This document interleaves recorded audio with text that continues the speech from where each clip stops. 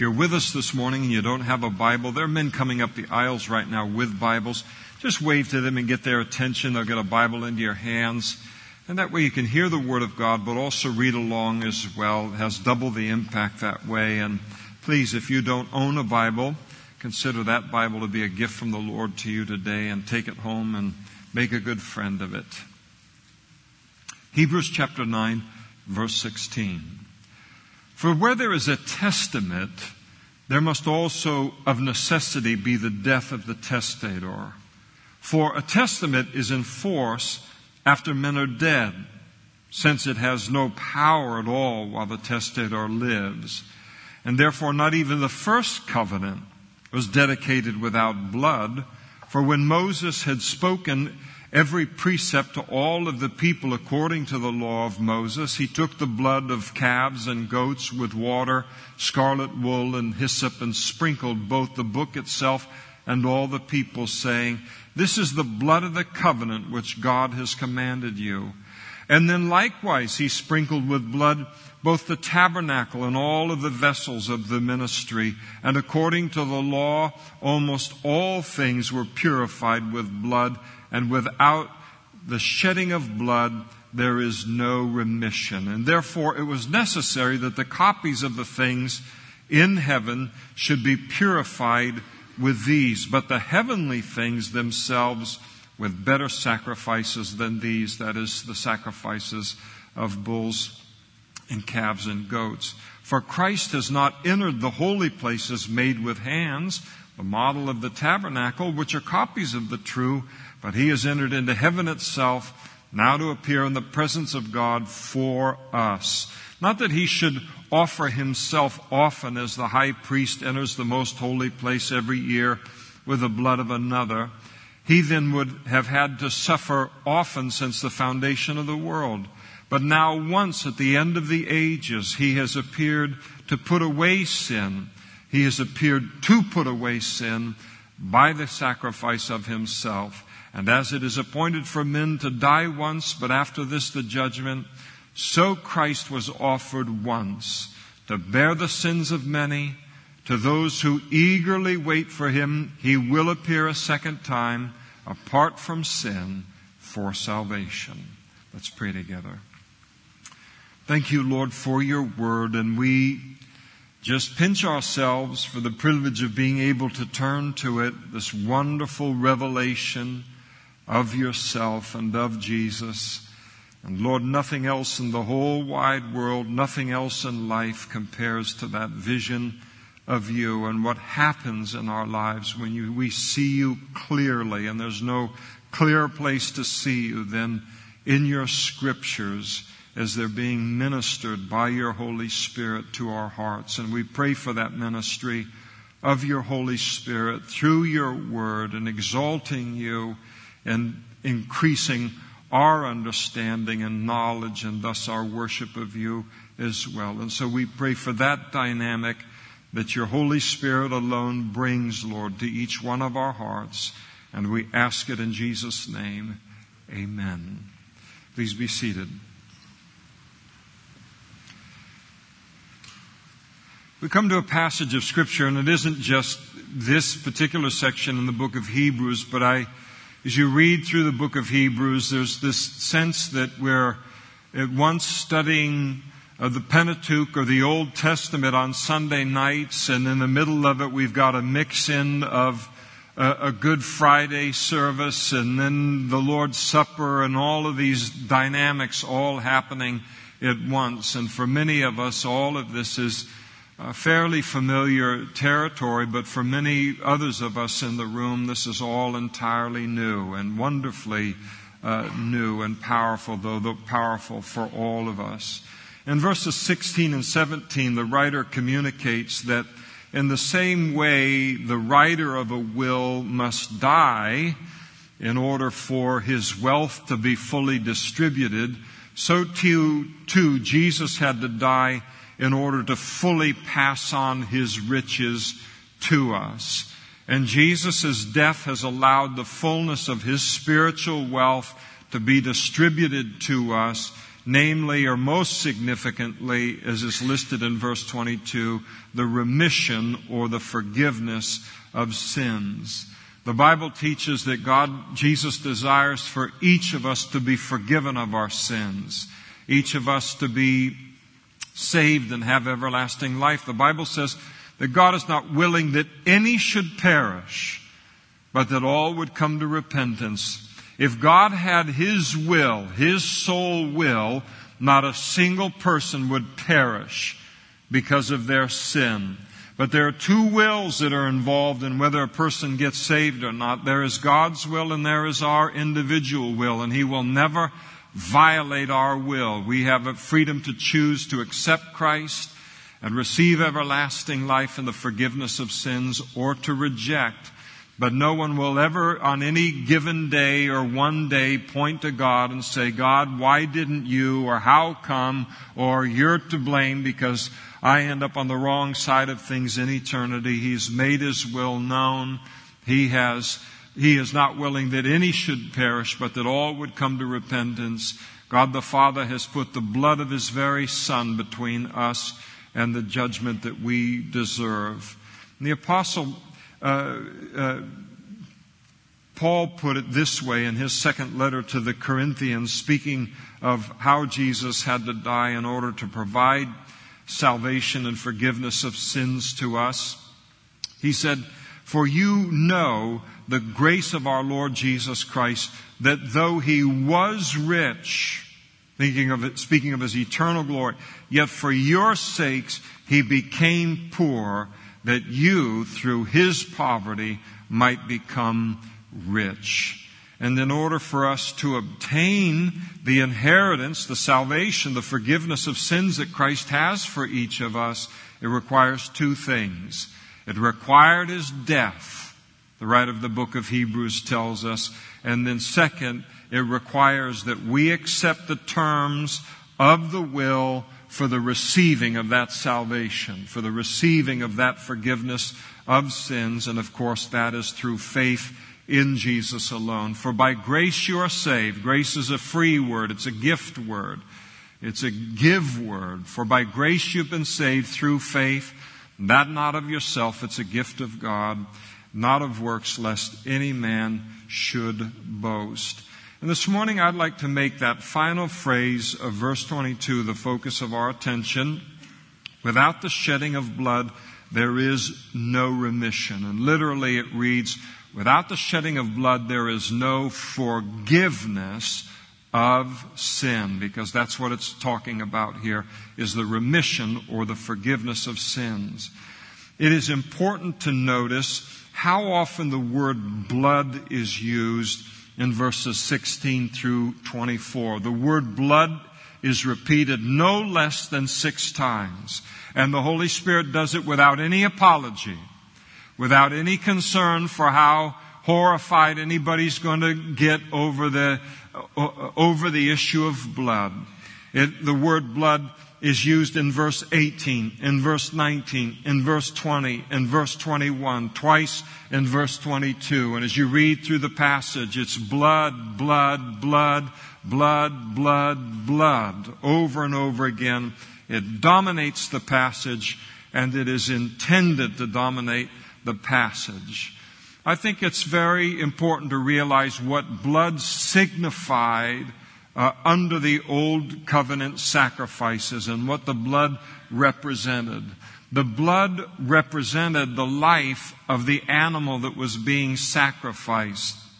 Leviticus chapter 17, verse 10, God's law declared, "For the life of the flesh is in the blood." In other words, blood represents life. Life is found in the blood. And so when we speak of the blood of Jesus or the blood of Christ in our worship songs or in a Bible study or in our personal conversation, we are talking about His life laid down for us, His life given for us. It is also important to understand the place of blood in the Old Covenant of the law of Moses as it related to sin. First, the writer reminds us that the first covenant was dedicated with blood, the blood of animal sacrifice. And he brings that out in some detail there in verses 18 through 21. And as that law was given to Moses and the books of the law and all, it was sanctified through the offering of sacrifice, the blood being sprinkled upon the law and also the furnishings of the tabernacle and the tabernacle itself. I think we also think about the sin offering in the Old Covenant and the sequence of the sin offering. And all of this is very much in the mind of the writer of the book of Hebrews as he speaks of Jesus. In the sin offering of the Old Testament, the sequence is laid out in Leviticus chapter 4, where an individual who was guilty of sin would bring a lamb without blemish to the priest.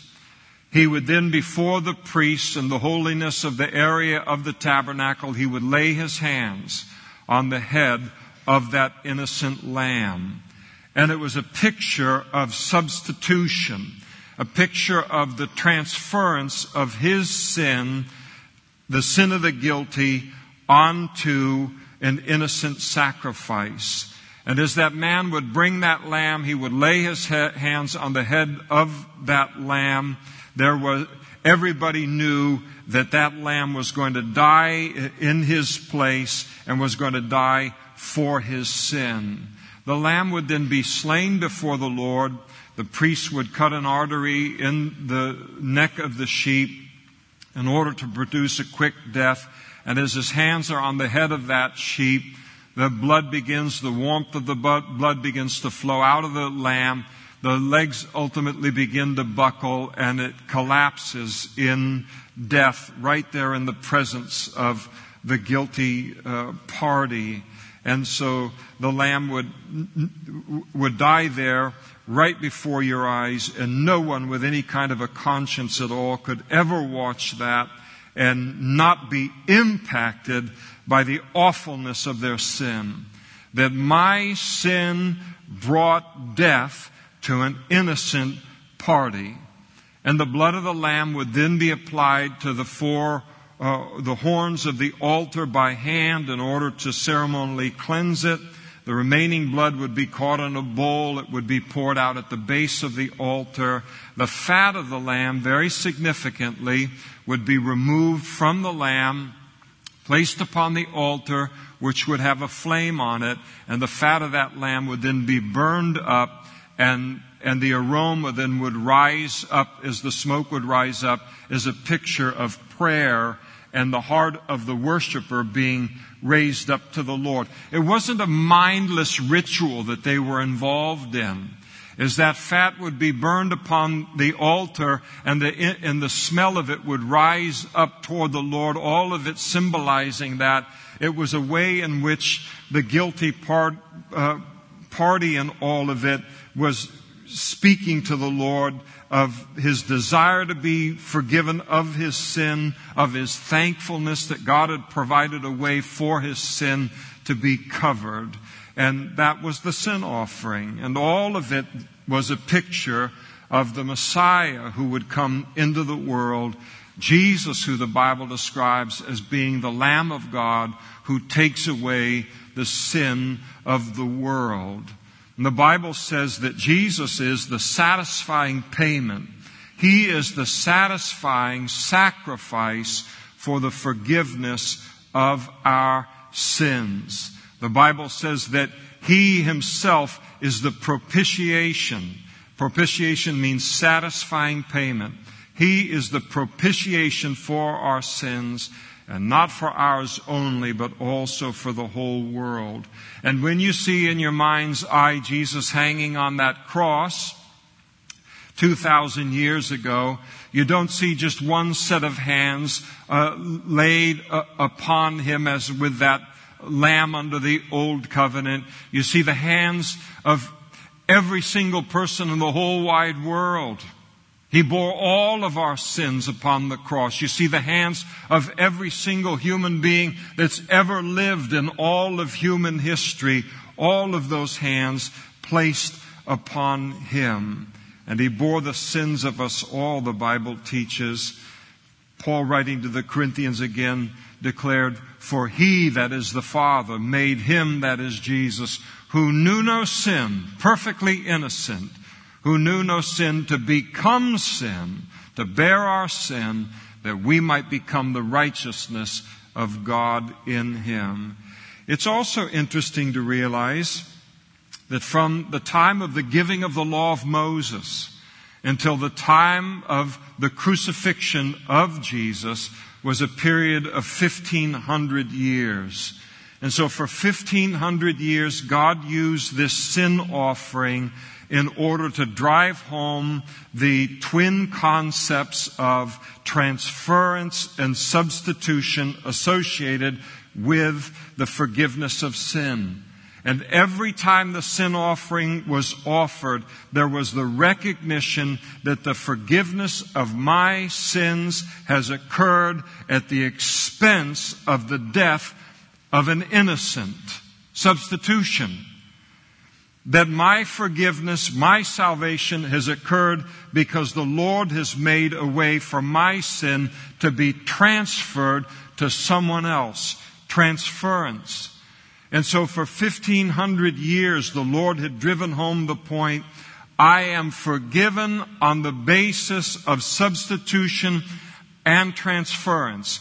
I am forgiven on the basis of substitution and transference. I am forgiven on the basis of substitution and transference.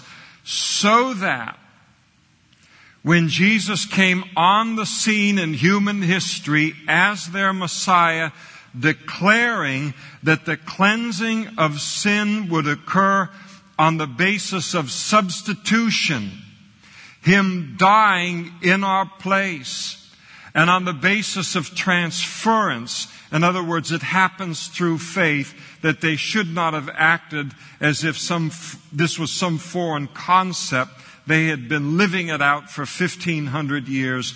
God had been preparing them for 1,500 years. Isaiah had prophesied of it. Isaiah chapter 53. Surely He, speaking of Messiah, of Jesus, 740 years before He was born.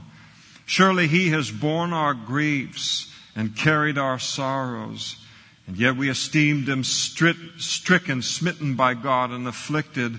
But He was wounded for our transgressions. He was bruised for our iniquities. The chastisement for our peace was upon Him, and by His stripes we are healed. Transference. And all we like sheep have gone astray. We have turned everyone to his own way, and the Lord laid on Him the iniquity of us all. He was oppressed and He was afflicted, yet He opened not His mouth. He was led as a lamb to the slaughter, and as a sheep before its shears is silent, so He opened not His mouth.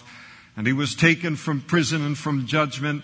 And who will declare His generation? For He was cut off from the land of the living. For the transgressions of my people He was stricken. And John the Baptist understood it. When he saw Jesus, and he spoke, John the Baptist, to his own disciples and pointed them to Jesus to follow Him, saying, Behold the Lamb of God who takes away the sin of the world. And what was John saying of Jesus?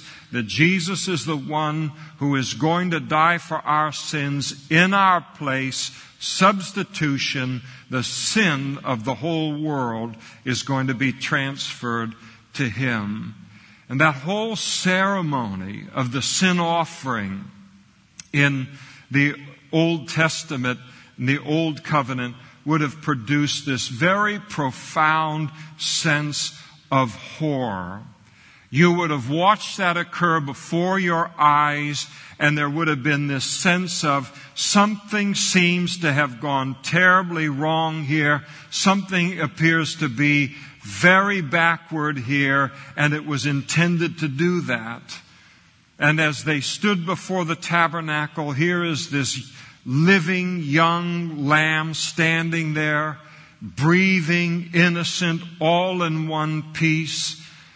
And yet in a matter of moments before their eyes, it is slain, it is bled, it is gutted, and it is cut into pieces until it no longer resembles a sheep at all, and all because of their sin. And yet they get to continue to live. How is it that that lamb dies, but I get to continue to live? And all of it is a very faint shadow of Calvary, a preparation for Calvary, where Jesus hung on the cross for my sin. And at the beginning of that day, on the day of His crucifixion, there He was in the early morning hours in the Garden of Gethsemane, breathing, healthy, whole, innocent.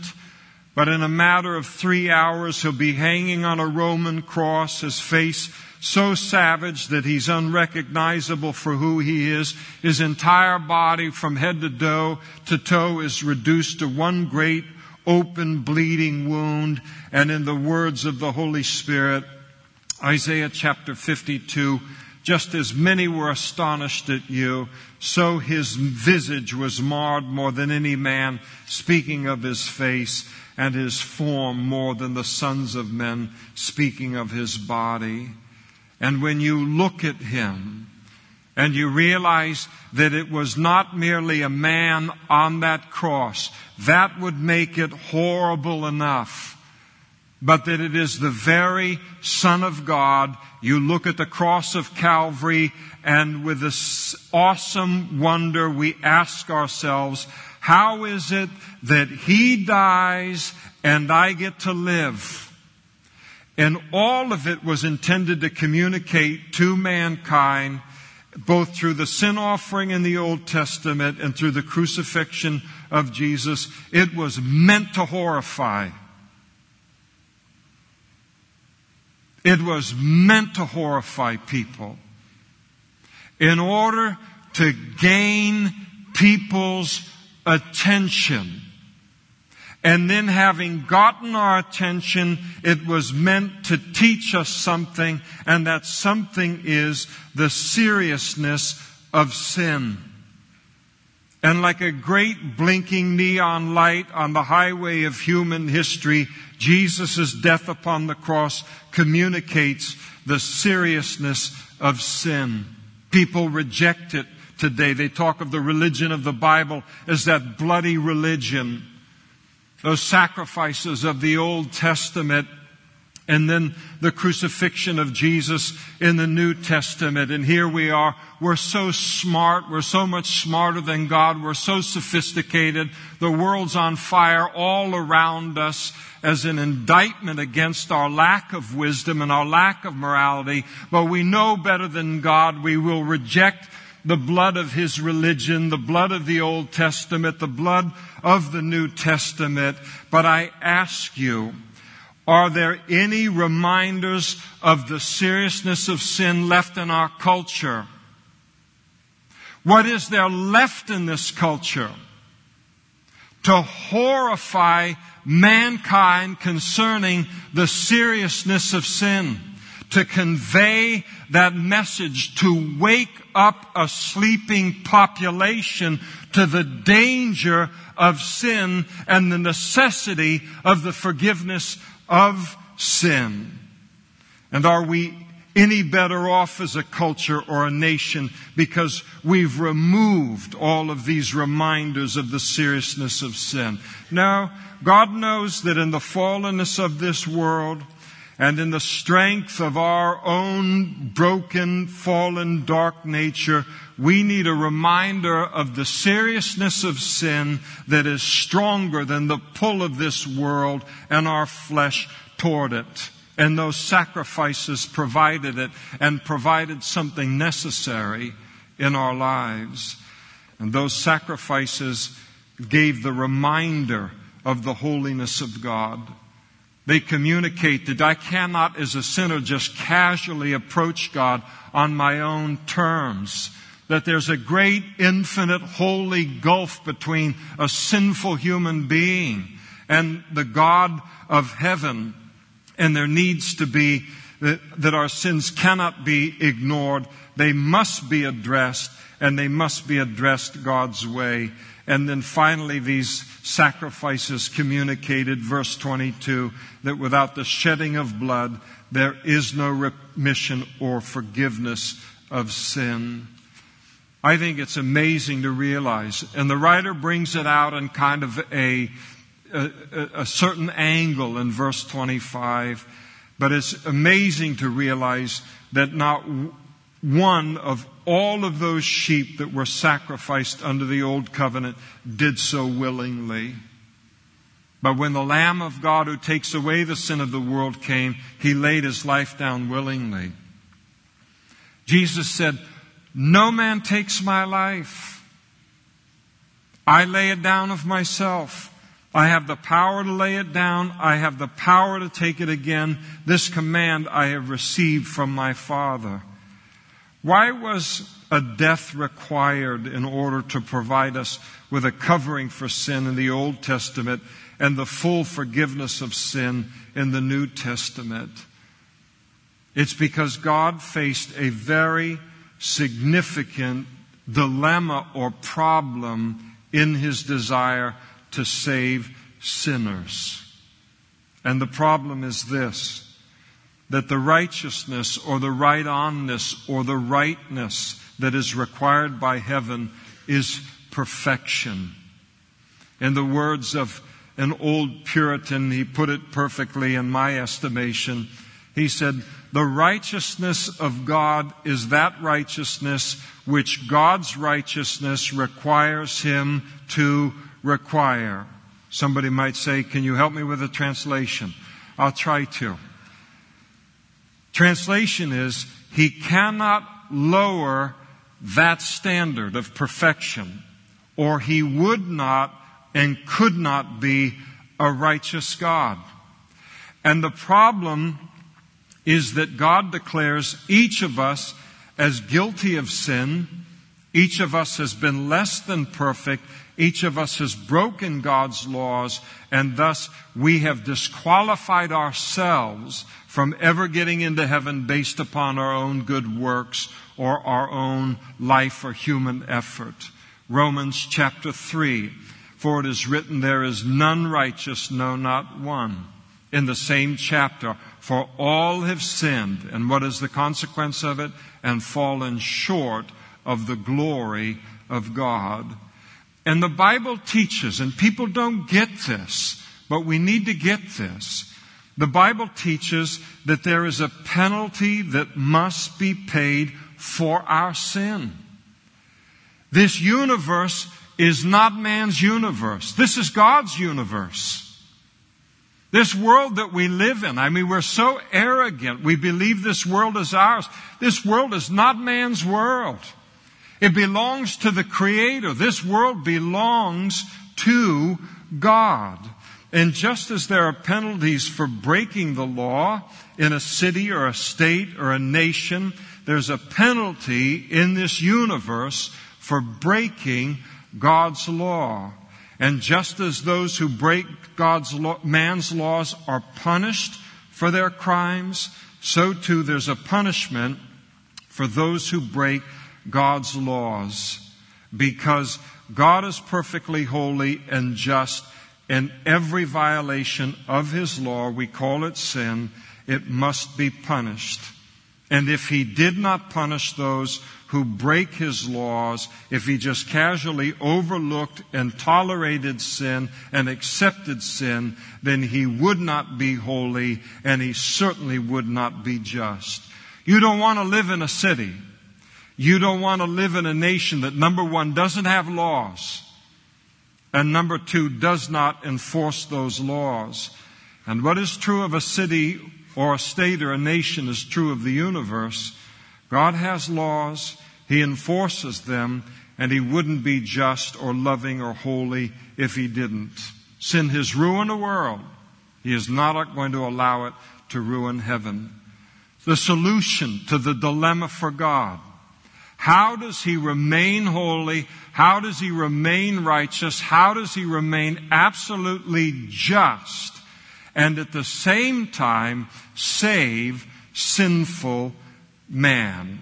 And the solution to the dilemma, and there is only one solution, he was able to do it through the death of Jesus upon the cross of Calvary, because it is there that he provided a way for Jesus' righteousness to be put to our account, giving us the perfect righteousness that qualifies us for heaven, and yet at the same time not dismiss or ignore the seriousness of sin. No one can look at that bloodied and wounded Jesus upon that cross from head to toe and ever come to the conclusion that in saving sinful man, that God has overlooked the seriousness of sin.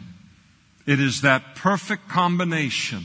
God remains just and continues to communicate the seriousness of sin and is in saving man, and it can only occur through the sacrifice of Jesus.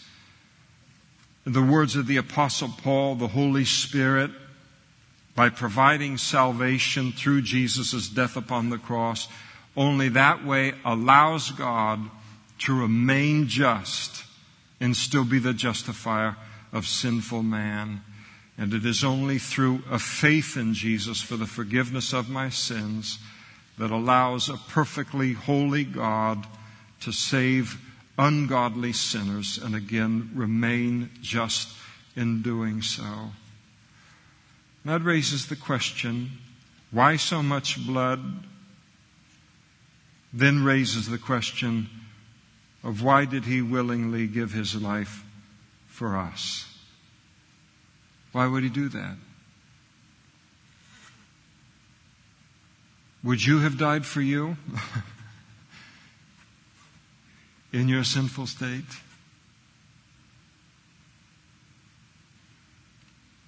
And yet the Son of God dies for us, not when we're saved and halfway cleaned up, but when we are at our very, very worst. Why would he do it? And he did it because of his love for us. Jesus said, greater love has no man than this, than to lay down one's life for his friends. You take all of the physical suffering that he bore on that cross. Take all of the shame.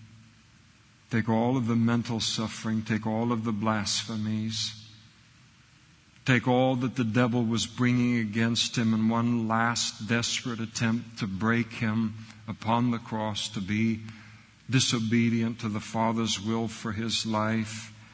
Take the weight of every single one of the sins of all of human history, not upon me or upon you. That would be sin coming into contact with sin, but this is sin coming into contact with one who's never known sin. And you take the aloneness of the cross, where Jesus' disciples have all abandoned him, and even the Father has been forced to for a time, where Jesus cries out, my God, why hast thou forsaken me? And you take and you roll all of that together, put it all together in a great heap, and then to realize that his love for each one of us was greater still. We used to have a poster at the old church down on 10th and F that you would see as you would enter into the church at the entrance. And it had a saying on it, and it said, it wasn't the nails that held Jesus to the cross or held him to the cross, but his love for you and for me. And it's true.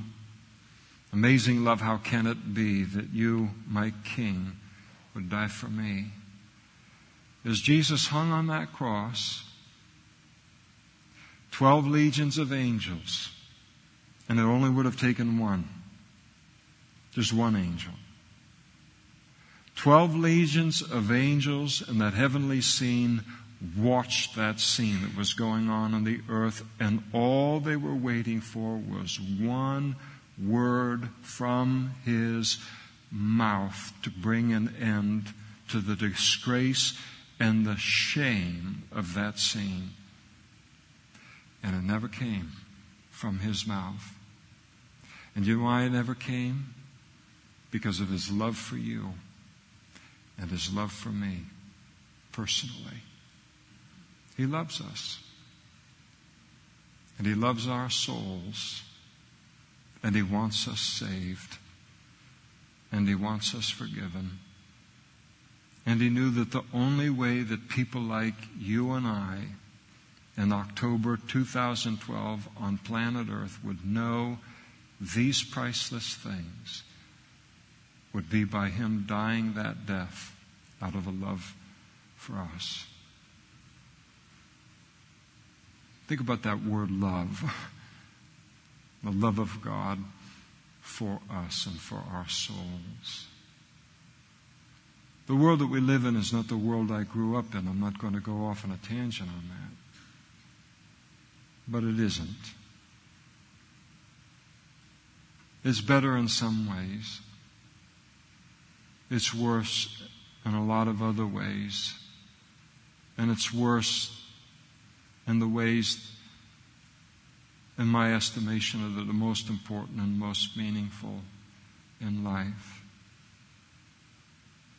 And I look at the world that we live in, the country that we live in, and the price that individual people are paying for the departure from God's Word and obedience to God's Word and having God's Word be the standard for good and bad and right and wrong in our culture. And the casualties are high.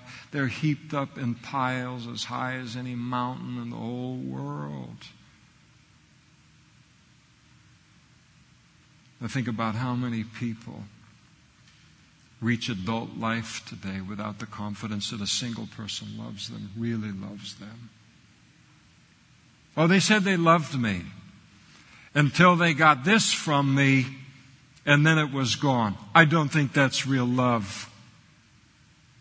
But I wasn't disillusioned at first. I tried love one more time, and then the same thing happened, only he or she stripped me of something the first one hadn't.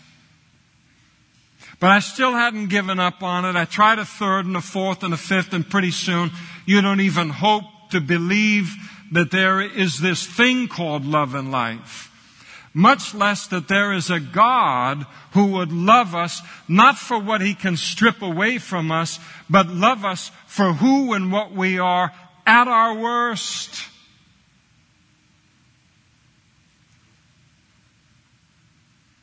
And the God of the Bible is that God.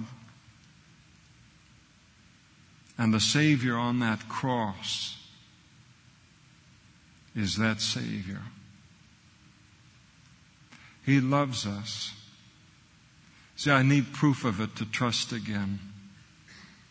God demonstrated His love toward us in that while we were yet sinners, Christ died for the ungodly. He already paid the ultimate sacrifice to demonstrate the love. He loves you. He wants you to know and experience forgiveness. He wants you to know and experience a real relationship with Him in this life, and one that will continue all the way through the life to come. And so this morning we celebrate God's answer to two great questions, two great why questions in life. Why so much blood? For without the shedding of blood there is no remission of sin. Jesus' death on our behalf provides us with the only way that sins can be forgiven. And then why in the world would He do it? And heaven's answer is love. Before we partake of the Lord's Supper this morning, you see, I thought we took the Lord's Supper 2 weeks ago. We did. You're not having a flashback of any kind, religious or otherwise. See, we don't do the Lord's Supper on Sunday mornings 2 times in 2 years. How come 2 times in 3 weeks? Well, if the writer of the book of Hebrews keeps putting forth our Savior, and this kind of a way, we might have the Lord's Supper every Sunday all the way to the end of the book. with a passage like this, themes like this, the truth of this concerning the cross. It requires a time to just stop and allow all of it to sink in and to express with fresh appreciation to the Lord how He has thought of everything related to our need. And then to love Him back because we love Him because He first loved us. And so this morning, as we partake of the symbol of His body and of His blood, it's to just once again say, thank you, Lord, for finding a way to save me. Thank you, Lord, for the sacrifice that you were willing to pay in order for me to enjoy the quality, the meaning, the purpose, the second chances in life that you know I desperately need. And so we want to worship Him and praise Him today. The men will be up in just a moment, but as the elements are passed, please hold the cracker first and then hold the bread, and we'll pray together for it and partake together, and then pray together related to the cup and partake together as well. But I'd like